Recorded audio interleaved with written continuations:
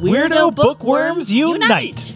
Do your reading tastes range from dystopian sci-fi to middle-grade fantasy? Dark psychological thrillers to gory body horror? From YA paranormal swords and sorcery? Extraterrestrials? Murder? Mayhem? And beyond? Then we want to share our love of reading with you. Welcome home.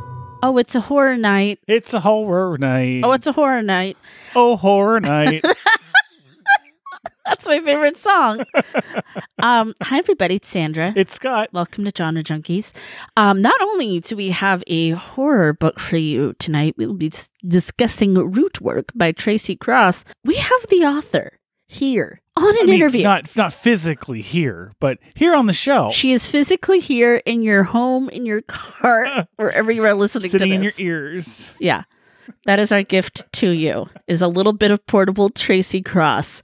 We're so excited. That was so awesome. Like one of our first episodes of the year to kick it off with an interview. How rad is that? It was awesome. And Tracy is an absolute blast. Oh, she's so much fun. She made me laugh so hard. My face hurt. Like my face hurt from smiling and laughing, talking to this woman, this woman author.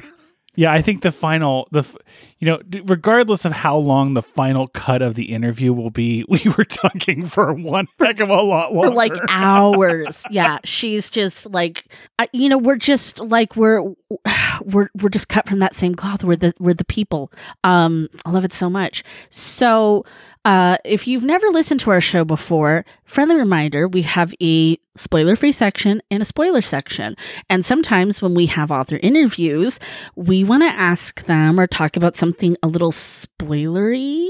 So that usually gets stuck in the spoiler section. We kind of chop up the interview a little. So the interview is spoiler-free, with the exception of a small spoiler about a completely different book. But, we may have a little bit of an extra interview surprise in the spoiler section if you've read the book too. Okay, so before we get started, I think we both wanted to share with everybody that we loved Megan, the movie. Man. Oh my God, we loved Megan. Megan is really, really fun. It is funny. It is scary. It's everything you want in just like almost kind of like that 90s, early 2000s kind of style of horror movie. Do you kind of get what I mean when I say that? I'm not sure I do, but that's okay because that's still a ringing endorsement. For me, this is how I kind of pitch the movie to people. It is genuinely funny, like actually laugh out loud, very funny, and it's very self-aware. And it knows exactly what it is. It knows exactly what it's doing. I think the acting is wonderful. I love how they made Megan. I love that she's a combination of a little actress, CGI and puppets.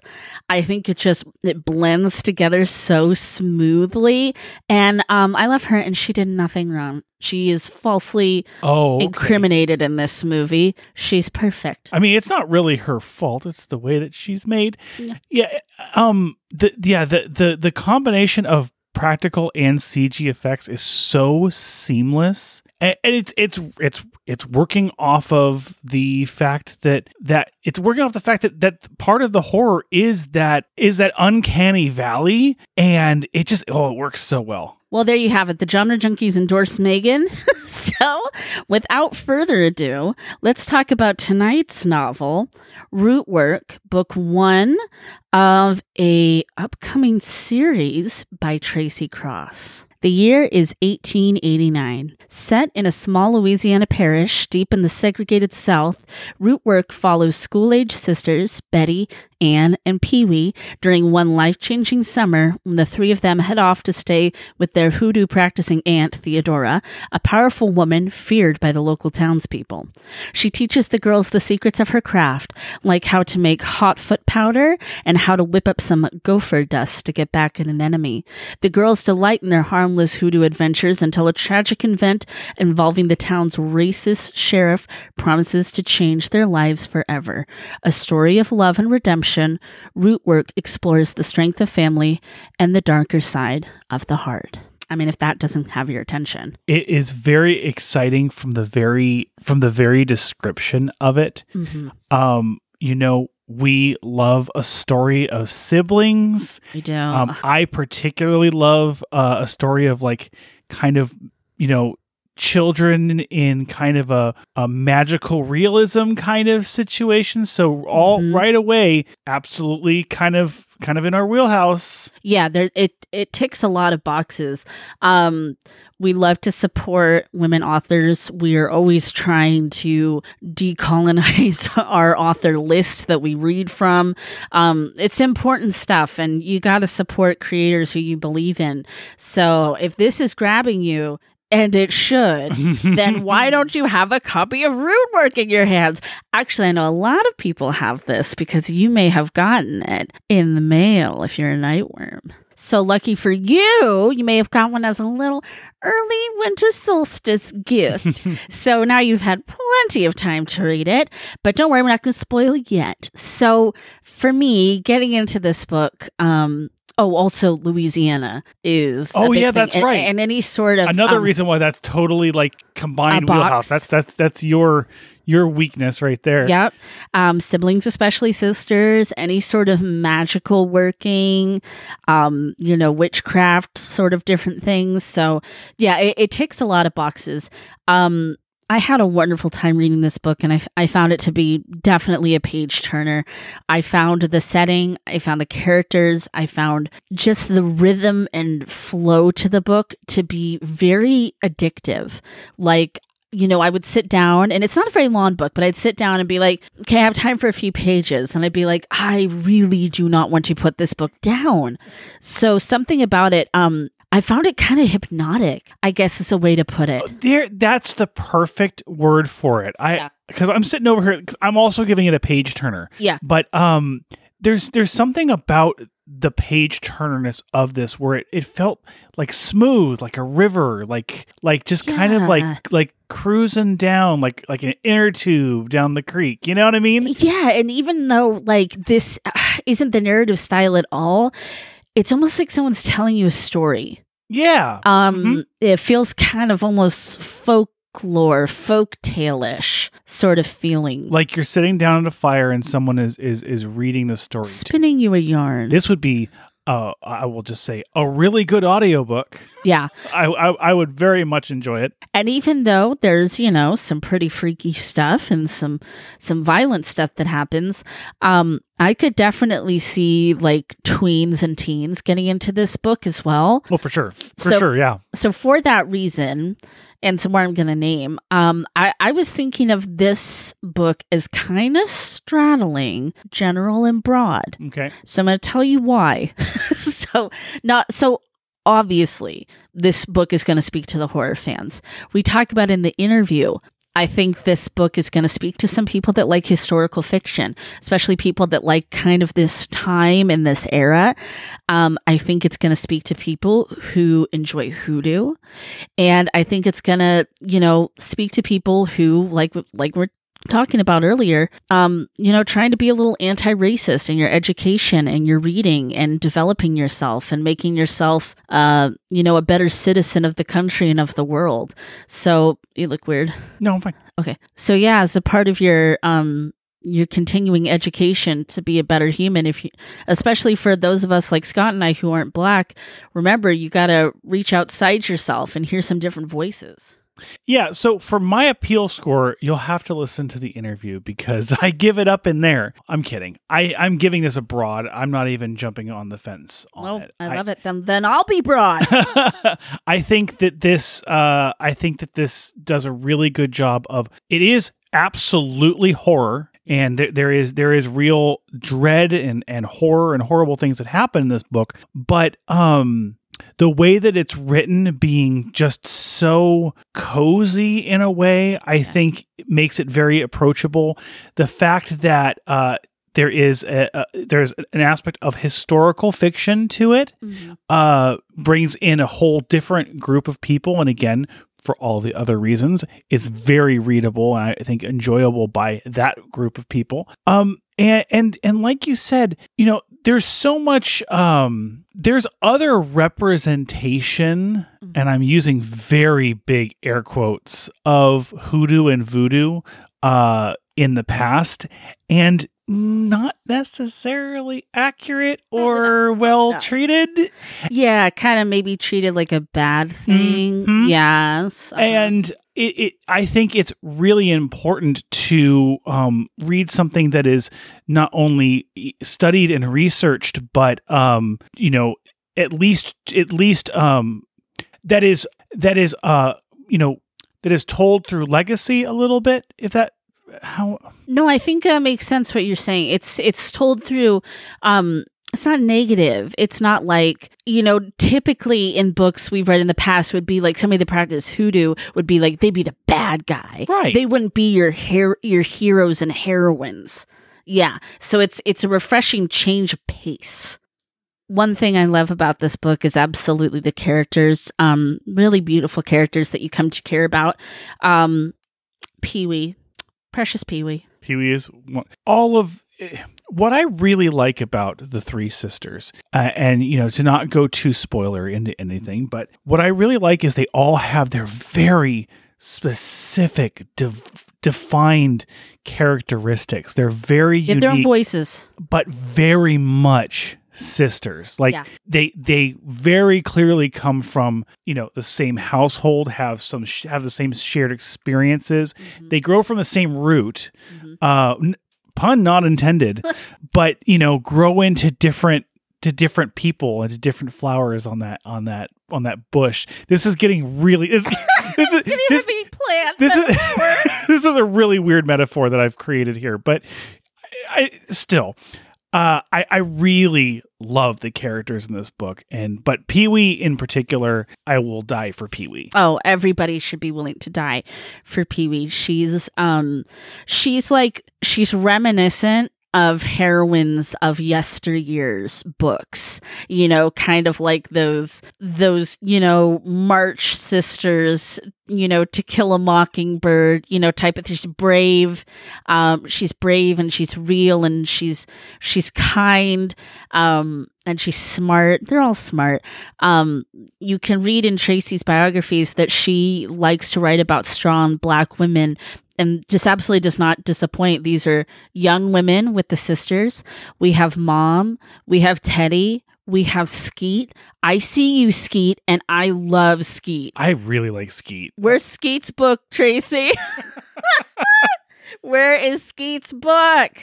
All right, so now the Genre Junkies is proud to present an absolutely stellar, stunning interview with the absolute one, the only, the incredible Tracy Cross. All right, Genre Junkies, please welcome to the show author of Rootwork, Tracy Cross. Hello. Hey! Hi, guys. Thank you for having me. I'm so excited to be here. Oh, we are so excited to have you here. We have humongous smiles on our faces. My face hurts from smiling. I mean, a little bit of peek behind the curtain. We've been talking for about 20 minutes before we officially started this recording. This has been... We're old friends. I'm sorry for everybody who's missed out on all of this. Yeah. It is kind of funny. Yeah, we have a business plan. We've got inside jokes. Like the word is fire. Fire. What's a little teaser? Fire.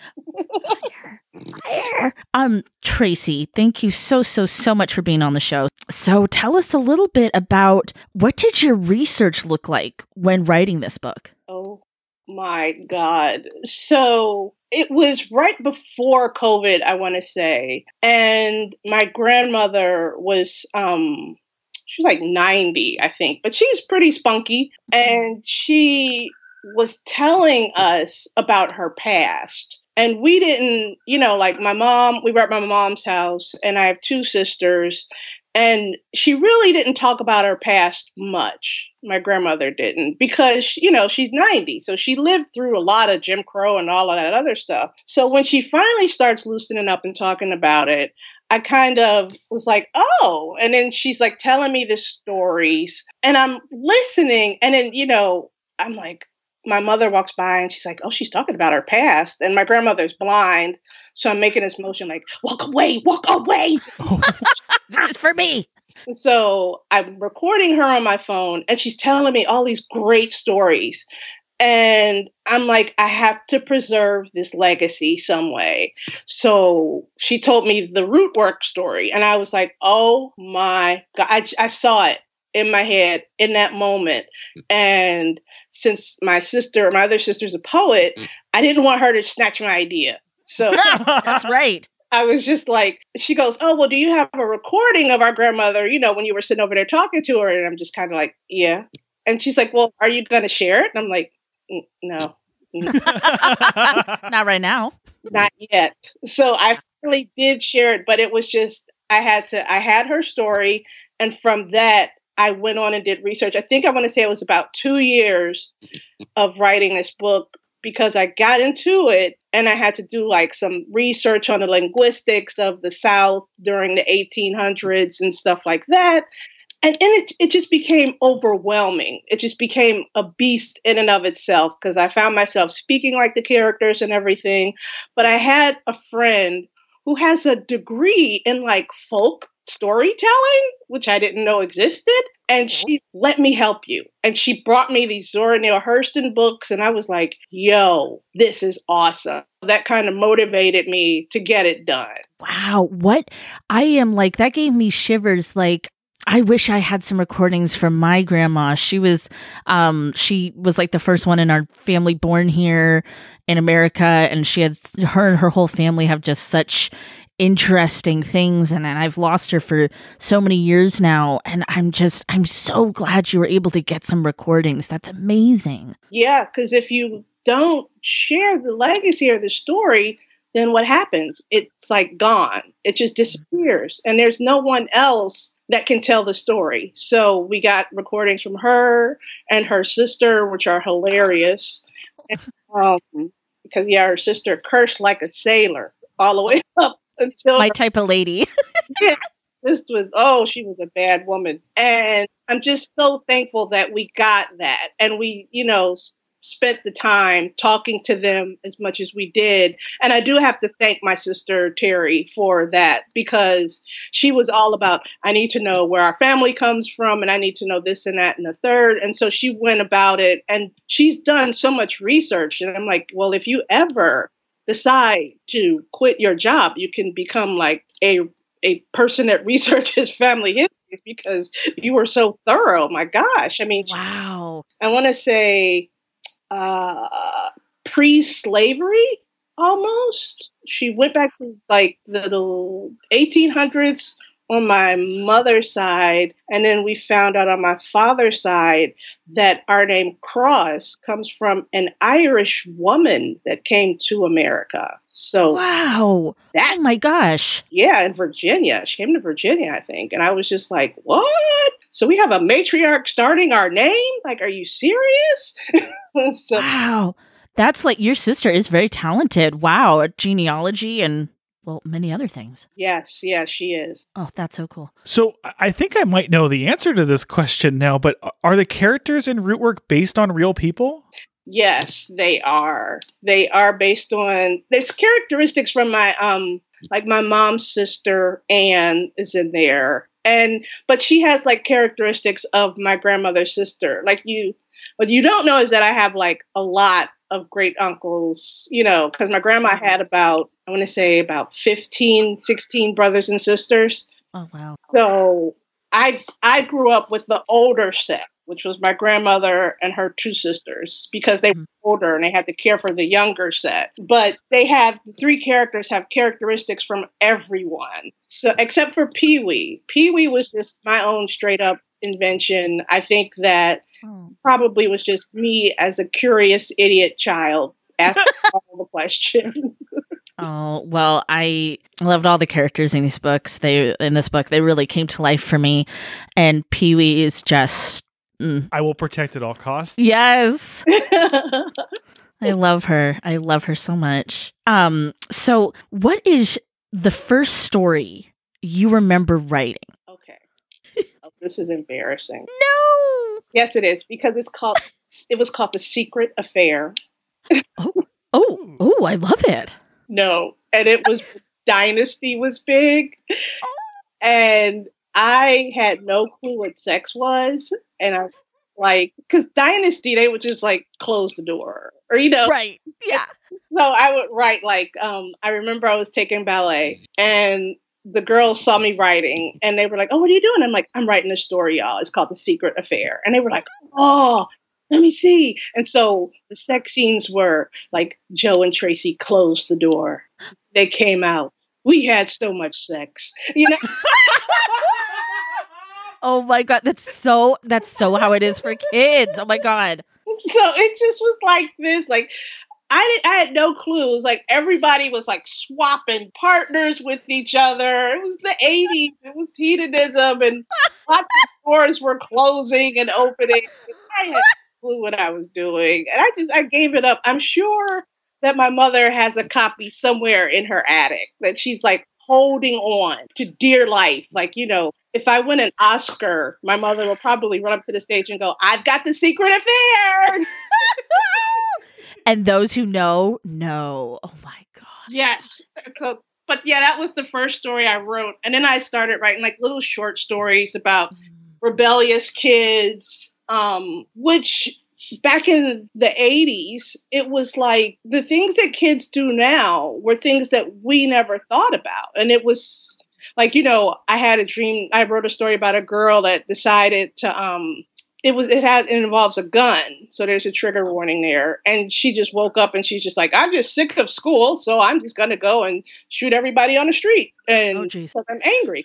And I'm just like, but this was like in the 80s. No one ever did this. So I was like, oh my God. I found that story the other day when I was fixing my bed. And I was just like, oh my God. Like, like this is so a big no now, Right. It is just huge. But the stories I wrote were just like kids doing all type of rebellious / stupid things. Like I was inspired by the movie The Hitcher with Rutger Hauer. Yes, thank you. Yes. Yeah. Oh, and I love Rutger Hauer. I love him so much. Idol. He's an idol. Yes. So I wrote like my little version of that. And then I had like a soundtrack in my head, like The Doors, Riders on the Storm. And I thought I was really tough, and writing these really great stories. And then you go back and you look and you go, this is crap. This is absolute crap. What am I doing? Especially with the door closing. What is that all about? Oh my, no, that is perfect. Because I grew up watching, and I know Scott did too, with our grandmas, the daytime soaps. Yes. And it's like everything just gets kind of like Vaseline smeared and fade to black. And no, I get you. All My Children and Young and the Restless. Yes. Yes. One life to live. But think about how many people have just like stopped writing or doing anything else because there's like in writing, there's one thing that they can't write. Like they can't write a sex scene. Like, oh, I can't finish this book. I can't write this. I think more people should just be able to write, they close the door and then move on with the story. To black. Yeah. Yes. Doors closing and then everyone in the world will be like, oh, there was sex there. Yes. Yeah. There was a sex. They did a sex. They did a sex thing and then it just move on. See? Yep. No one's uncomfortable. There's no awkwardness to it. I think that's just fantastic. We should make that. We should add that to our little pre-chat conversations. Agreed. So obviously your writing has progressed since then. Tell us about your writing process and what your favorite part of it is. Honestly, my writing process is I like to listen to people. And so I take the bus to work. Because I live in Washington, D.C., and I don't really need a car. Mm-hmm. So I like to listen to conversations, and write down things that I hear. Like I have random ideas, or like I'll see a little kid and I know that I wrote a story about a little girl that was a horrible child. And she told her babysitter that there were monsters in the basement. So my ongoing theme is like children are jerks, basically. All children are jerks. Yes. A lot of this is based on like I have a niece and nephew, like I would watch them and they would, and then I was a babysitter growing up and you just like how could you do so much in such a small time frame? Like, I was watching you and then you go in and you come back out and you were just covered in dirt. What happened? So I'll like think of things from my childhood, but the whole process is I'll start writing it and then I'll just let it sit for like 6 weeks, whatever. And then I'll come back to it. And try and figure out, like work it out. And then I'll submit it like I'm in a little writing group. But the best part of writing is when you hit, because I'm a horror writer, when you hit that one thing and you're showing it to your group, and the group is just like, oh my God, that scared the bejesus out of me. And you're like, yes, that's the one. That's the one I wrote. There was one called Tika Zika, where there was a bug that got into this apartment and it basically like killed everything. But it was the way that I wrote it. And I remember I sent it to my critique group, and the one guy was like, are you talking about the bug? And we're like, yeah, we're talking about, he's like, I'm out. And he muted his TV. He muted the screen. And he was like, you wave when you're done talking about that. And I'm like, well, what's the deal with you? And he's like, I have a thing about bugs. I can't with this. I can't with this story. I could barely finish it. And I'm like, yes, I need to add bugs, But that's like the best part, because you get to see like the reaction, which is awesome, but not all the time. But most of the time, like when my mom calls me and she's like, I can't finish reading this because it's too scary. And I'm just like, Mom, I really wanted you to finish it, Or my dad will call my sister and go, is your sister okay? Because like I read the story she wrote and I'm really worried about her. There is no greater compliment for a horror writer, I don't think, than that. Like people are like, I'm disturbed, I can't finish it, what's wrong with you? But I mean, that's what we as horror people want. Yeah, well, it's like when they meet me and they're like, oh, you wrote that. And I'm like, yeah, the same person, but you look so normal. You're like, well, it's because I'm wearing my human suit right now. Yeah, it's just like, oh, that whole pagan madness, that's on the third Sunday, honey. Let's see the real me. It terrifies me to no end the amount of glee that you find in finding out what scares other people, because and we're not going to repeat what it was. Nope. We shared with you before we started recording something that terrifies the both of us that a lot of people don't know. And so now I'm worried. Secret. I told you, goes in the vault. It goes in the vault. So I think it's great when you hit on what scares people and you don't know that it scares them. Oh, yeah. Yeah. Because then you're like, oh, now that I know, we're going here. Right. You've tapped into something. Yeah. So for those who don't know much about Tracy is like, she is one of us. She is a real, true horror fan. And I cannot tell you how much I love that. Because obviously people who write horror love horror. But it's like when you're a true, down to your bones horror fan, we are just kindred spirits when we find each other. Thank you. Yes. Because you have like some cool pictures of you. I love your Purge picture. Oh my God. Yes. That was awesome. So cool. So for those who don't understand, why horror? What brought you to horror? When did horror enter your life and become an obsession? My parents grew up in the 60s, and I remember my dad would talk about Outer Limits. And so the first time I watched that show, I freaked out because this is for everyone who is not of the now, but we had TVs that had black and white. They were only so it's like, do not attempt to control your television. And I'm like, Dad. So the screen is doing the Outer Limits thing. And he's like, no, baby, that's just the show. And I'm like, are you sure these people are not in my TV? Because I don't know what's happening. And he's like, no. So I watched that. And then I decided this is too grown for me. So let me just go back and try something lighter. So I watched like The Twilight Zone. I had older cousins, and we would always go see like Friday the 13th. That was when those were coming out and they were all big, those kinds of movies. So it was something that I fell into because everyone around me was in it. Like my mom took me to see Alien. Yes. I had to be like, what did that come out in 77? So something like that. 6 or 7. And my little sister went too, and she was like 3 or 4. And you think about that now, you're just like, why would you do that? Why would you take us there? But I remember like the John Hurt scene and the alien running across the table, which I thought was funny because it looked like it had a little smile on his face, like, awesome. Look at this.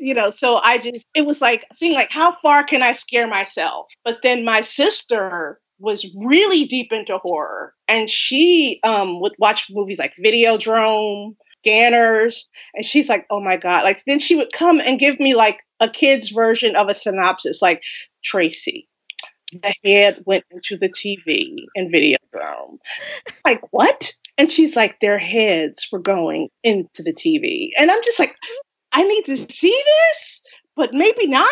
She just, and so I would like, I'd like, okay, I'm too scared to watch that. I'm not going to watch that. So we would read a lot. And then I read like a lot of Douglas Winter, Primeval, where that was my first anthology that I read. And I just was like, I love it. And then I found Richard Matheson, short story, Blood Sun. If you haven't read that story, you're just not, no, you can't even hang with me, because like Blood Sun was the best horror story about a little boy that changes his name to Jules Dracula and wants to be a vampire so bad. And oh my gosh, our type of guy. Yeah, he snaps out of it at the end, and then something happens. But I'm like, this is it. This is it. I need this Richard Matheson character. Oh my God, this guy is so awesome. So I started reading his work, and then I started reading Charles Beaumont. And I'm just like, from there, it just took off, because then that was when a new horror imprint came out, and Poppy Z. Brite was. Oh, yes, Poppy Z. Brite. And I was like, oh, let me get this, because we would go to Walden Books. Walden Books always had the good horror. So yes, it did. I remember. Yeah, and I would pick up like the Poppy Z. Brite books and stuff, and everything. So that's how I got into it. And it was just more about like, let me see how bad I can scare myself here. So it just kind of escalated from there, because then you'd watch things like Deadbringers, and then you get into like different genres of horror, which I didn't know at the time, but I do know now. And I was just like, I'm not a blood and guts horror. I'm more of a like internal mind, like, oh my God, I can see myself in their horror. Nowadays I watch like Junji Ito. I like his stuff. The thing just came on Netflix, and I watched that with my nephew yesterday, and he was like, I like this. And I'm like, I know. I'm here for you. But I will be your guide. Yeah. So it's like that stuff now. Now there's so much horror. You can't help but love it. And I'm just so happy, because there's so many different types. And then you have so many different people telling their stories, which is really great, because now with more people of color coming forward, now we're getting like the spin on the different types of horror. Like you have Native American horror, like what they kind of experience, or like an Indian horror movie or something like that, which is just, for somebody like me, it's just like being at a buffet with like all types of fried fish that I could stand, and I'm just standing there salivating, like, what do I do? Oh, no, I love that. So I love your origin story. I think that's fantastic. Junji Ito is everything. I love that you mentioned Poppy Z. Brite, someone that I love. Have you read Exquisite Corpse? I see this popping up. Now, is this a re-release or? I mean, I don't know I think that it's gained a new life, like on TikTok and stuff. Because I read all of the Poppy Z. Brite, and the thing was, it was Poppy Z. Brite, and then I went into this whole vampire phase after that. Mm-hmm. So I was talking to V. Castro, and we were talking about like I Shudder at Your Touch, how that was a really great book. And she's like, she mentioned it. And I was like, yes, it was. And we were like the only two people in the room that looked at each other and like, we love that book. So, but Poppy Z. Brite edited a lot of those. So I know I say I read it, but I can't remember. I'm so old. So I know the feeling. We have not gotten to interview V. Castro yet, but I love V. Castro, so that's really cool. She's so great. I love her so much. And her book on Vasquez from Aliens, delicious. Ooh. Yes, it's great. Oh, God, Alien is that's just a wealth. You could do a whole podcast on Alien. I can do, you could do a whole podcast on the second one alone. Like, I've seen Aliens so many times that my family uses lines from that. Like, we're like, on the ready line, Marines, that. But I will tell you, I saw it 4 times, before I realized there was music. And my dad goes, you know, there's music. And I'm like, wait, what? And he's like, there's music in Aliens. I'm like, nuh-uh. And then Nuh-uh. yeah, I was like, I'm focusing so hard on them getting out of the alien and the little, and the thing when they got hit first time. And I'm like, I will be dipped. There is music here. Look at this. You know, it was very surprising, but I was like, wow. Now I can't help but hear it when I watch it. So you do enjoy sci-fi? A little bit? A little sci-fi horror? A little. When you start having like separate worlds and spin-offs and maps and stuff, I can't. Like, I tried Game of Thrones, y'all. I tried so hard. And then, like, my sister was like, well, just watch one episode. So I picked the episode to watch. And I called her and I said, there's so many things wrong with this. And she's like, what? And I'm like, well, who is this Jon Snow? And everybody's just lining up to stab him. And what the hell are these White Walkers? And this brother, and what is this sex? And just what is happening here? There's incest and everything. And she's like, you idiot, you watched the season finale. And I'm like, and you're telling me you can't watch Fear the Walking Dead because I just watched this crap. And it's like, what the hell? I don't know what's going on.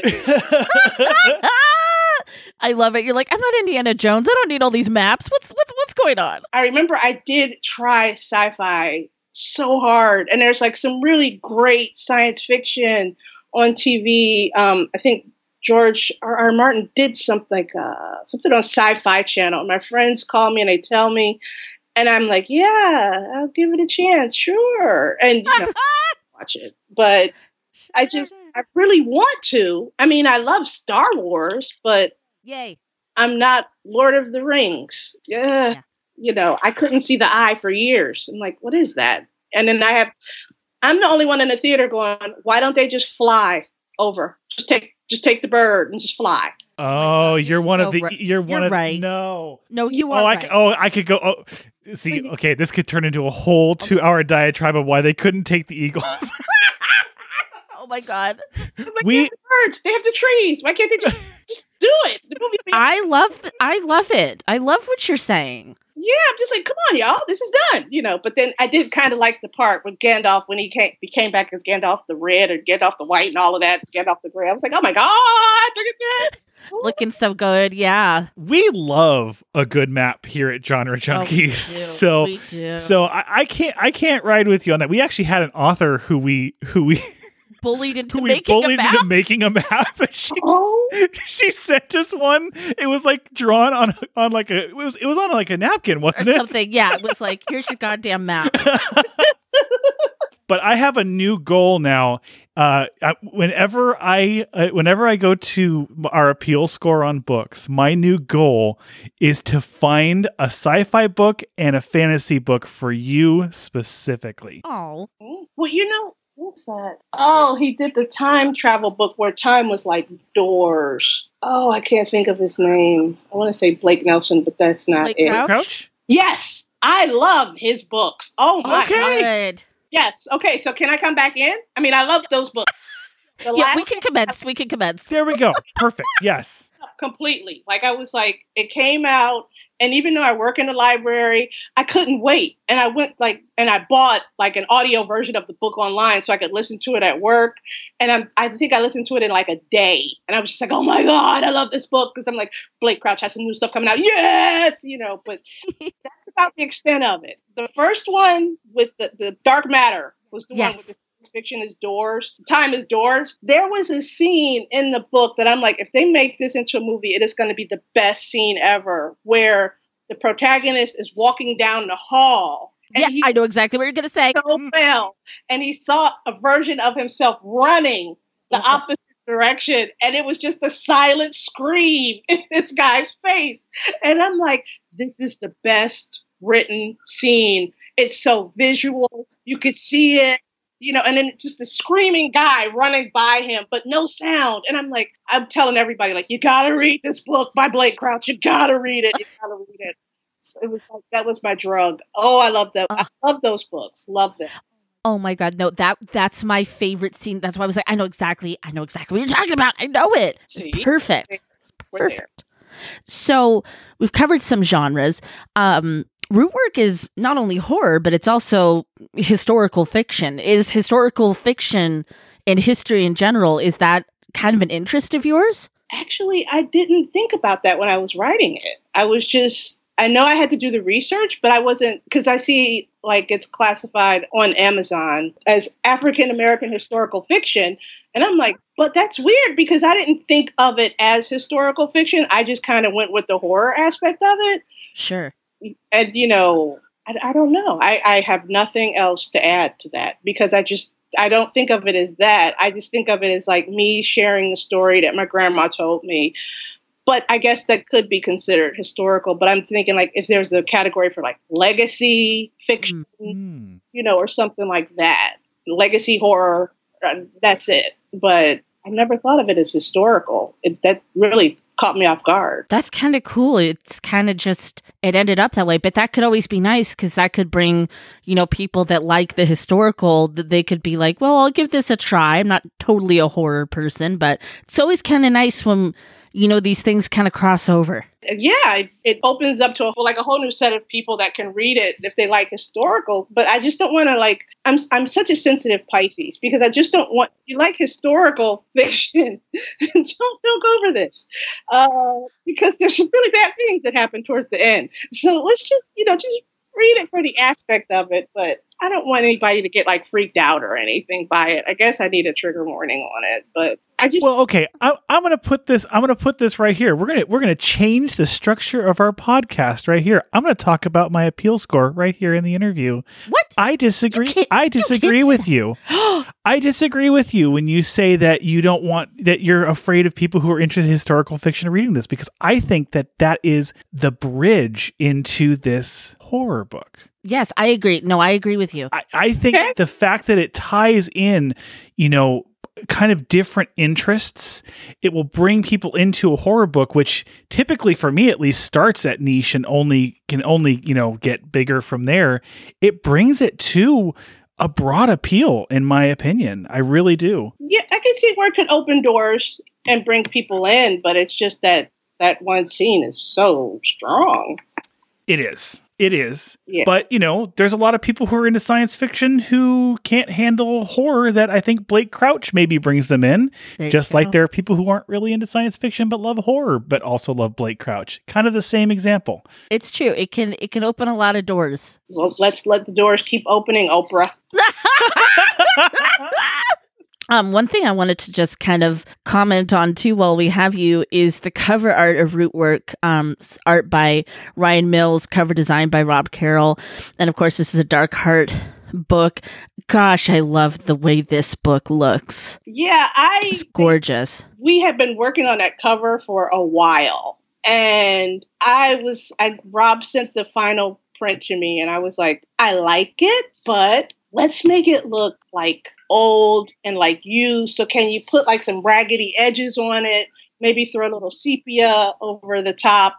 I have a little art training. So when he did that, I was like, that is because I want the book to look worn and used and old because of the time frame of the book. And I just think it would add so much to it. So it was great. It was a great process working on that because they took me step by step. You gotta love Dark Heart. You gotta love them because they're just like every step, Tracy, we're going to show you this. We're going to do this, and I appreciated that so much. So one thing we always like to ask, and you've given us actually a ton of great recommendations today, but I would love it if you wanted to throw out any further horror movie or book recommendations that you'd like to get on people's radar from Horror Writer Association member Tracy Cross. Oh my God. Thank you for this moment. I'm standing in my house, like bowing. Okay, so let's do this. Intacto is a Spanish movie about luck. I cannot talk about this movie enough. It is so awesome. It's just, oh my God. So basically you trade on your luck. So there's a guy who survived the plane crash. He was the only person that survived and he got all the millions of dollars and everything. So he's an object, right? So if you want luck, you touch this guy and then you go and you make these bets This movie was so awesome because there's a scene where you have to trust the luck, and they're running through the woods, and there are trees everywhere, and they're running blindfolded. And I mean, it's the savagery of it, it's everything, but they do like so many weird things. Like they have this stuff they put on their heads, and then they like bet to see if like this giant grasshopper will land on their heads. That's a movie I would totally recommend to share with anyone because it's really good. Series 7, The Contenders, one of my favorite movies ever that never gets all the love that it should.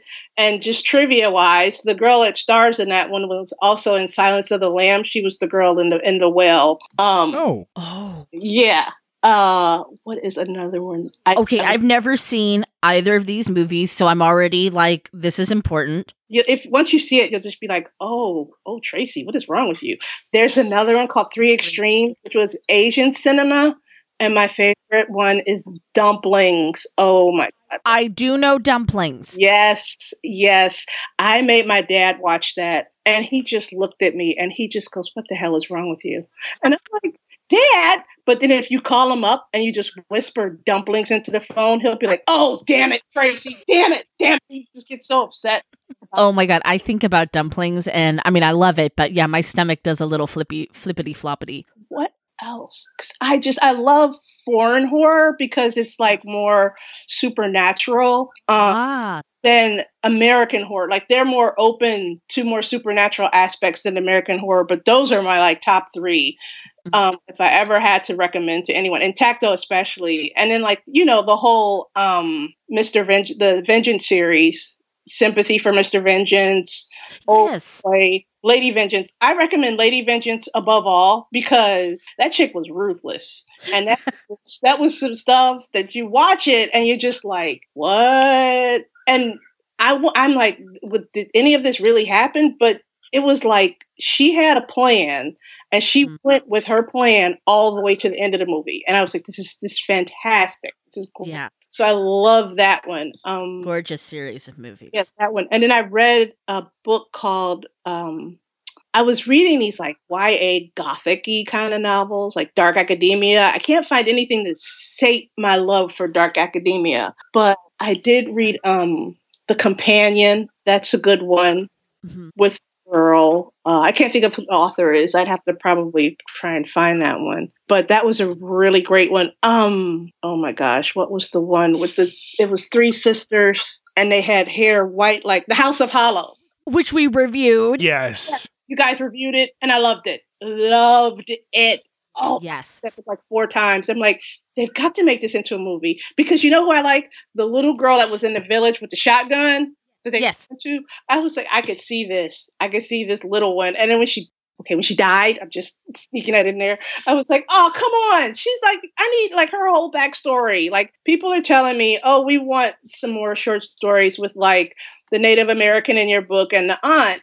And I'm like, I want the story of that little girl from House of Hollow. I really want that one. Could we have that girl team up with Pee-wee for like a little buddy adventure? She would shoot Pee-wee, I think, after about 5 minutes. No, that's impossible. She'd just fall in love. Question. She's so inquisitive. She said, why you got that shotgun? What you gonna do with that shotgun? Where you going with that shotgun? I could just see it. She's just like, no, we don't talk at this part. She's like, Pee-wee? No. Those are my recommendations, like, so far. If I could think of anything else, I'll, like, email them. Those are so good. That's such a good list right there for everybody to do their homework. Yes. And there's a movie called Eros, which I was telling my friend about. And there's it's a series of, like, short movies, and it's called The Hand. And it's directed by Wong Kar-wai, which he does this thing with colors where he like layers them and they look so lush, and it's just about a woman's hand behind a curtain, and this guy comes and he'll like see her and then she does stuff with the hand, but it's just so beautifully filmed, and I just love that one too. Robert Downey Jr. is in the shorts in that movie Eros too. I think Steven Soderbergh directed that one where he's seeing a psychiatrist or something. You don't have to watch all of the 3. Just watch Eros. for the color. That's enough to get the grade. Yes, yes. Speaking of the grade, a little birdie told us that you're getting your MFA. Yes. Talk to us about that. I am, please don't stalk me, going to Seton Hill University, and I'm working on my MFA in popular fiction because I just feel I have so many different things happening in my life right now. My daughter, my youngest daughter, has special needs. She's very high functioning, but she has Down syndrome, so there's that. And there's so many, when you become an adult, no one really tells you all about the adulting things that you have to do. And so I'm like super adulting hard, but I just feel like I need to hone in and focus more on my writing, which is why I went for the program. I know they're like, why are you here? And there's so many other aspects. Like, would I like to write a dark academia story? I sure would. I would love to. I would like to write a story with Black witches. I would love to write that. But I just don't have the wherewithal, the focus, or I don't want to say the talent, but just the patience to do it. So I'm hoping that by focusing on my MFA and dealing with all the different categories that I can hopefully branch out, and write about dark academia with a whole bunch of characters of color in it, or, YA or anything like that. Something that would inspire my teenage niece to read my work. Well, that's awesome. And no, talent's definitely not part of the equation. I will read all of your books about Black witches and dark academia. Well, if you see any familiar names, know that my sisters held my arm behind my back and made me put them in there. Like, you have to put them up. I want to be a witch. I want to be a powerful witch. Like, okay, fine. Yeah. You're in the book. It's fine. So there's a lot of talk out there about what your ghost outfit would be. Like, if you know you're going to die, you got to put on your ghost outfit real quick so that, that's what you look like as a ghost. Oh, that's it. What is your ghost outfit? It would be all Black, of course. It would be all Black. So my ghost outfit, it would be like my really old Doc Martens that I've had for 10 years now, and they smell awful, but God help it. I love shoes because once you get a pair of Doc Martens broken in, you're just like, they will never leave my feet. So I'll be like, oh, we could smell that ghost coming back with the stinky shoes. But it would be Black turtleneck with gold hoop earrings and Black jeans and those smelly Black Doc Martens. That's what it would be. And I would be a bad ghost, though. I'd be a pretty cool ghost, I think. Maybe a little mischief. A little. I would do things like, you ever see the video of the cat pushing the Coke can at the edge of the table? Of course. We live that. We live that. Yeah. I would be that cat. I would just be pushing stuff to the edge of the table, or maybe pulling a chair out further than it should. Just so I could laugh in the afterlife. You're breaking your neck, but I would be laughing. And they're like, there's a funny sound in here. God forbid if they had Q-tips and they'd stick them in my eyes, but I would be laughing really hard in the afterlife, just moving stuff around, because I think that would be awesome. So I love it, because what I'm getting is the Sour Patch Kid energy. First they're sour, then they're sweet. Maybe a little prank, but then you'd probably also maybe inspire them to write a novel about you as a ghost. I would whisper, be like, think about it like this, Tracy was an innocent girl, but she did bad things. What kind of bad things did she do to you? Just something like that. I'd get up in the air and whisper. I'd probably try and infiltrate a dream, because my brain is going all places here, dreamscape, getting there I'm the one that's knocking your glasses off the table. Ha ha ha. You can't touch me. I love it. I knew you would not disappoint with that question. I just knew it. Well, I'm also clairvoyant. I had a misadventure where I could smell and hear ghosts, and the group of people that I was with were like, no. And I'm just freaking out because I'm the only one that's having this ghost touching me and stuff. And I'm like, you better stop touching me. And they're like, no one's around you. And I'm like, oh, right, whatever, but it was kind of scary, but conversely, my mom would buy my sister and I Ouija boards all the time. So I'm like, if she knew that we had this kind of clairvoyance, was she trying to kill us? What was the madness behind that? She'd buy a Ouija board, and then we'd be like, oh, we're done playing with it. You know, me and my sister throw it out or whatever. And then next Christmas, I bought you guys another Ouija board. And I'm like, what are you trying to get out of us, Mom? Like, she's like a stage mom, but like for clairvoyant children. Yeah. Well, you tell me what happens with the planchette downstairs. Like, what?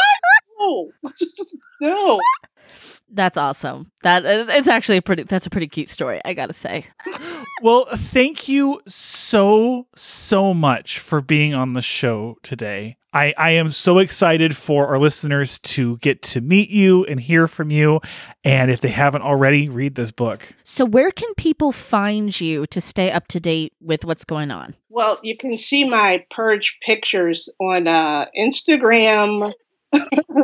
You can enjoy that. And I believe that would be under, I always get, because I have like so many accounts, and they're all variations of Tracy C. Writes or Tracy Cross Writes. Yeah, Tracy Cross Writes on Instagram. Tracy Cross Online is my website. And then Tracy C. Writes is my Twitter. So you can live in my head vicariously there if you want, if you dare. But yeah, that's about it. And, you know, if you message me on Instagram, I'm not too big for my britches yet. So I will respond.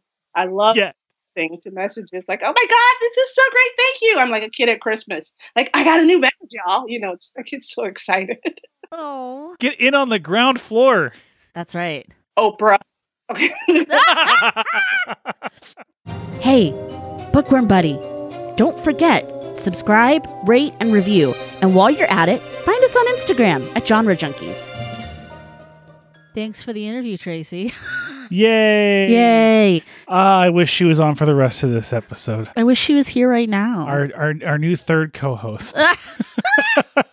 So, all right, everybody, we are now officially in the spoiler section. Please, if you have not read this book, go read it. What are you doing? And if you have read the book, welcome. Yeah, good for you. You understood the assignment. So, okay, there's two big scenes that I feel like this book, it leads itself up to. Would you agree with that? Oh my gosh. And well, there's two big scenes. The first one is obviously the scene with the sheriff getting his just desserts. My heart was in my throat. I think Tracy did such a cool job of building tension leading up to that scene. And the fact that, you know, we're kind of, you know, we're being led through this story by the girls. So we're kind of like, we kind of know a little, but we kind of don't know a little, you know, just like them. So I thought that was a great use of just building that tension. The other thing is the tension that the book was building, and part of this is because of the genre and the subject matter that it's in, or maybe just my own preconceived notions. It felt like it was building towards a different kind of horror climax. And so it came as such a delightful shock that it was so human and horrific and, you know, non-supernatural, this whole scene. I was not expecting Pa to die in this book. Oh my God. I did not think that the parents were at risk. I really didn't. I really did not feel like the parents were at risk. And so it hit all the harder when I had this tension that was building from the book. Like, oh, these are nice things. And this is kind of, you know, scary stuff, but we know that this is horror and this is coming somewhere, and to have it be just so heartbreaking. Oh yeah. So that's what you mean. The non-supernatural first big event is Pa dying. Correct. So at this point, you know, we've already established that Pee-wee is a clairvoyant. And so she, you know, we know she kind of sees ghosts. So then she's kind of seeing Pa, but I'm kind of like holding out hope that like, well, I mean, maybe he's not fully gone. You know, maybe he's gonna be okay. You know, and so it was, it was heartbreaking, when he wasn't okay. And yeah, because he just seemed like, I mean, he wasn't perfect, who is, but you know, again, I cared about him. He was murdered. He was just murdered. Yeah. There wasn't, some supernatural force that took him. No. There was no possession or anything like that. He was just murdered. Yeah. Earlier on, you've talked about the big moment in the book, the big horror and I'll be honest, you seem kind of self-conscious about how horrible it is. Can you talk about writing that scene for us? Okay, so that's the part of the story that my grandmother told me that was true. Holy shit. That was the true part. She said awesome. That, someone got shot, and I think it was her grandmother's grandmother or something like that, shot the guy that shot the husband. And in real life, she said, leave that body. That's my body. And so they went and got the sheriff. And the sheriff comes to the house and he says, what he says in the book. And they're like, well, aren't you going to do some justice here? The kids were like, he shot like my granddad, shot my dad. Like, aren't you going to do something? And the sheriff's like, what? What do you want me to do? All I see is some niggers killing niggers here.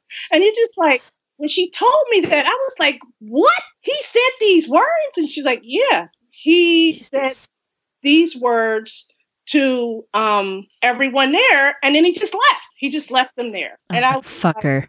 I said, I just was like, even now, thinking back to it, I'm just like speechless. Like, I can't even imagine, someone called me a colored girl once, and I said, well, what color am I?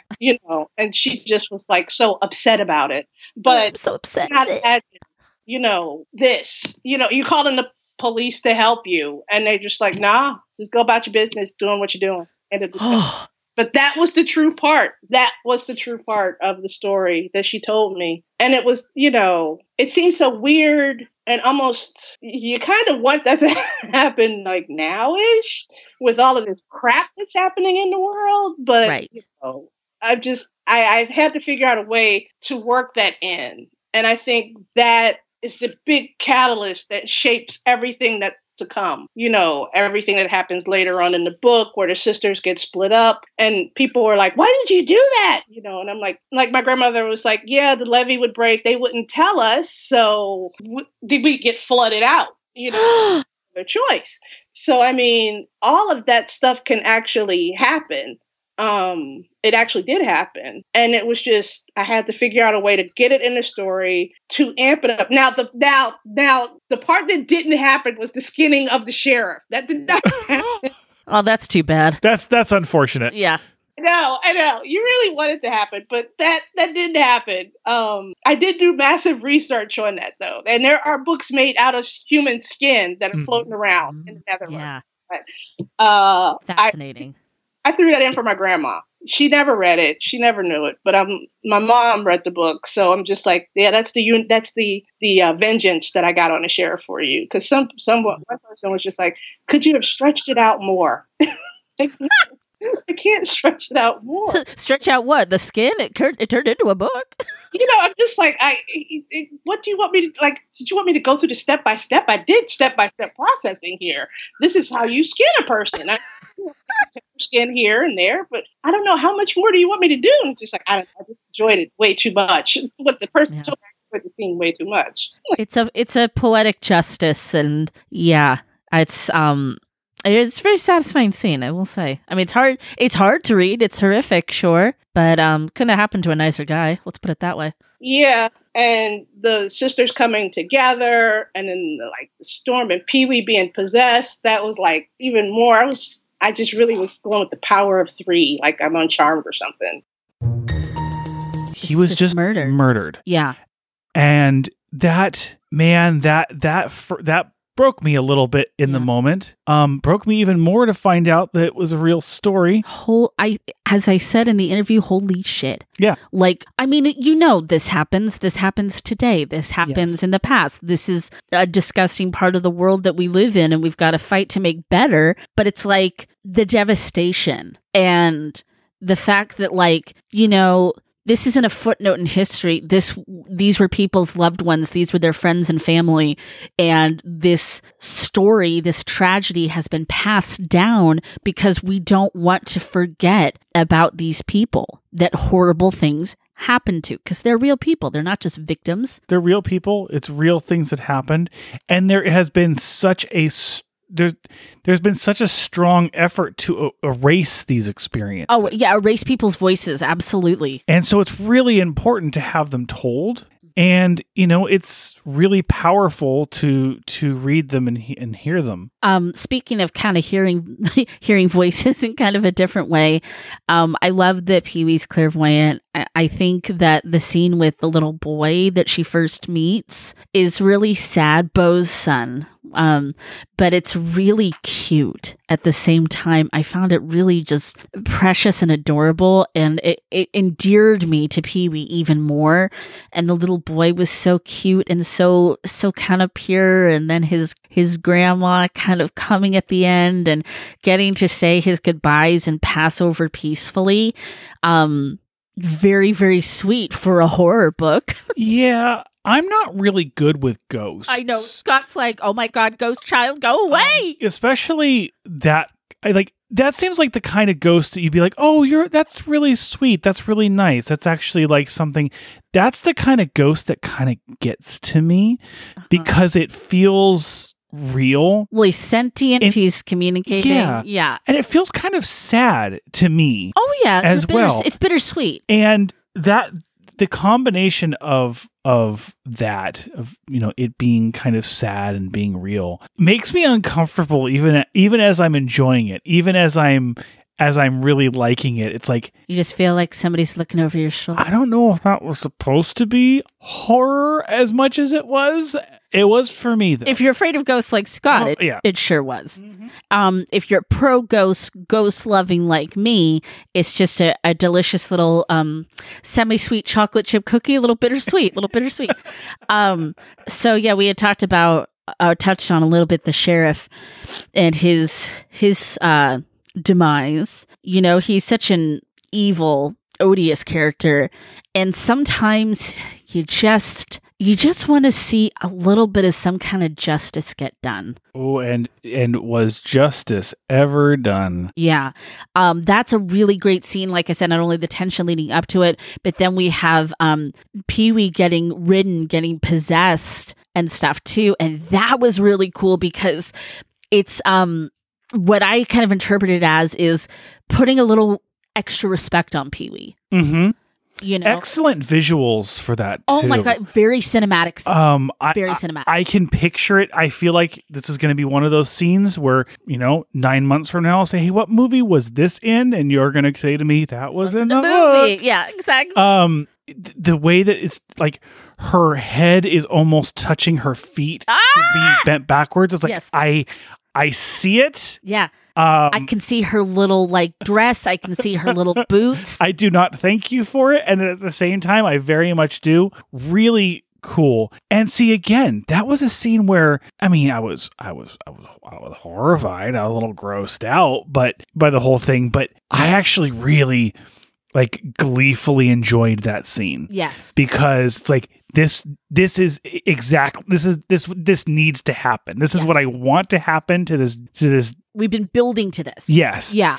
And I love a good revenge story. Oh, and what I like about it too is it didn't feel too revengey at the same time. There was a purpose to it. The fact that his skin was used to bind the book. I thought that was cool. I think that's here is this horrible person, and we've now done a horrible thing to him that he, probably pretty much inarguably deserved. Right. Yeah. There's no fans of the sheriff. But using that event, using that material for something good, for something positive. Something important. Yes. Something important, I think, is more to the point of it. And kind of speaking of cinematic scenes, the whole kind of secondary climax with the flood and the rain and the levee, that was really good. That was really, really good stuff too. I want to make sure we touch on Theodora, Aunt Teddy.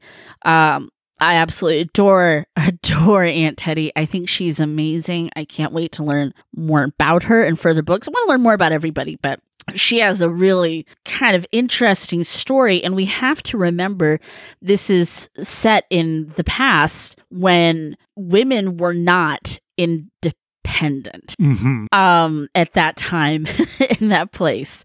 And she does kind of like, she wants to live on her own terms, and she doesn't want to, kind of conform and follow society's rules and be a nice, pleasant homemaker and, do all that stuff. She serves her community with a very, very important job. And with that comes a lot of dignity and respect and confidence. You can't be like, oh, kind of meek and, oh, well, maybe use this powder. It's like, this is what you do. Confidence, this is what you use. Badassery. Yeah. So I really, really like her. I definitely connected with her and Pee-wee the most. Of course, I'm going to see a little bit of myself in Pee-wee because I'm the youngest and headstrong and tries to do the right thing. But it's kind of wanders off in the middle of grocery stores. I wander off everywhere. I would wander off in a storm too.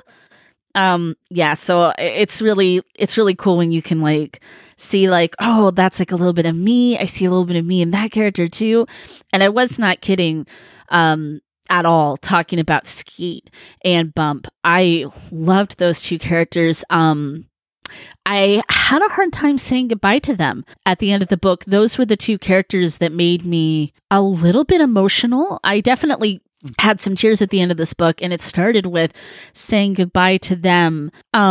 There's, for people who love history, like I do, there's a beauty in the everyday person that, yeah, we love the Teddies and we love the Pee-wees and, we love the Paws and we love all that. But there's a beauty in just remembering everyday people who did extraordinary things and who loved hard and who were committed to their friends and their family and their community and were fun and funny to be around. We're no more important than somebody that lived 200 years ago, 500 years ago, 500 years into the future, a stegosaurus, a elephant that died 150 years ago. To me, we're all equally important on this planet. And I love it when an author can make everyday people that I really care about. I can only imagine how difficult it is for Tracy to not write a different book about every single character in this town. In the parish? In the parish, right. Yeah.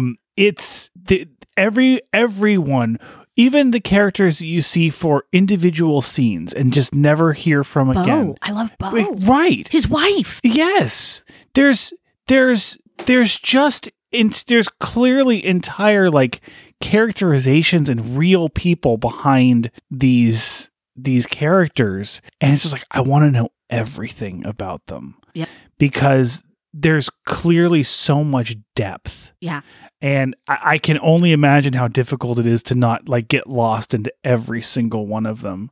Right, because it's almost like you're kind of you're building a community, because a part of this book is the community that we care about, the folks that we meet. And I said it, I want to know more about that voodoo lady. Yeah. Do you think she's the same? So the lady in the swamp, do you think she's the same lady that blew the powder in Teddy's face that time? Do you think she's her spirit? I don't. Are they? I kind of wonder if they're the same person. Oh, you know what? I think you're right. I didn't make that connection. But I think that is like, and that kind of makes sense that, her original curse, at least, from her perspective, was having to wander, was never being able to have a home, was being separated from what mattered. And that's really what happens to that family. Mm-hmm. And so it's almost a continuation of the curse. Right. And it's like Teddy's found the way to, I'm sure she's lonely for more of that connection she wants, but she's really found a way to be that kind of Witch of the Woods separate character in not a bad way. Sometimes maybe curses are a little flexible. maybe there's a little less elasticity in there. And curses don't, and that's why I actually said from her perspective. Right? Yeah. I am not positive. I am not confident in in that voodoo practitioner actually putting a curse on her. You think it was more like planting a seed? I think it might have been more like planting a seed. And it's really easy to blame all of your blame everything bad that happens to you off of an event that happened in the past. Yeah. But sometimes that event that happened in the past may have led to some of those bad things, but ultimately led to the good thing that you become at the end. Aha, little depth there. Kind of like a mentor in disguise.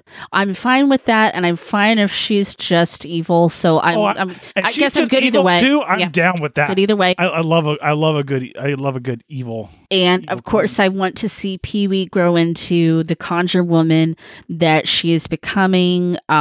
So excited for her with that. And of course, I care about the girls. I want to see how the girls are doing. I care about Ma. Like, is she okay? No. She's not really okay. No, absolutely not. How could she be? But maybe she finds something like that gives her a great second chapter to her life out there, in their new home. I'm not blaming her, but she just abandoned two of her three daughters. Abandon's not the right word. No, that's way too harsh but left behind. But it was meant to be, though. I know, but I'm just saying, like, her husband, who, wasn't perfect, but she loved very much. We all did. Died. Two of her three daughters are not dead, but gone. Mm-hmm. From her anyway. She's not okay. But it's like, I want to know how she fares, because I don't want her to end in tragedy. Yeah. And I wouldn't mind just seeing a tiny bit of romance between Lone Wolf and Teddy. I'm not saying we're going to get married or anything, but I'd like to see them continue to be there for each other and maybe strengthen that relationship a little bit. Maybe close the door. Maybe close the door. Fade to Black Dynasty style. Soap opera style. That is going to be a new inside joke. I love it. My God, if Tracy ever writes anything and says something about close the door, I'm going to feel like, that's for us. Tracy loves us. That's for us. Okay, so now I guess we've got to put a bow on this thing. We gotta score it. What are we scoring this out of? Oh my God, that's hilarious. How many sisters out of 5? Oh my God, you can't cut a sister in half, can you?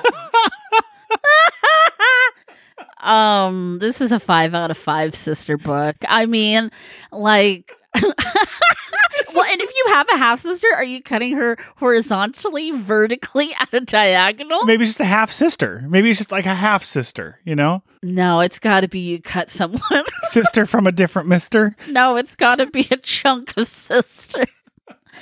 I love it. And as somebody with a sister I'm super close to, I'm just going to rip a little chunk off of her. Oh, beautiful book, Tracy. How about for you, Scott? It is 5 sisters out of 5. I love this book so much. Mm-hmm. I want to read it again. Oh. It is a length at which I can read it again, even with my time management issues. I really, really love this book, and I'm very excited to see what new stories come from Tracy. And yeah. I'm excited. I can't wait to pass this book along to people who need to read it. Oh, yeah. We have, I guess, 2 copies now, and we're soon going to have 0 because it's going to be in rotation up there from the Genre Junkies library.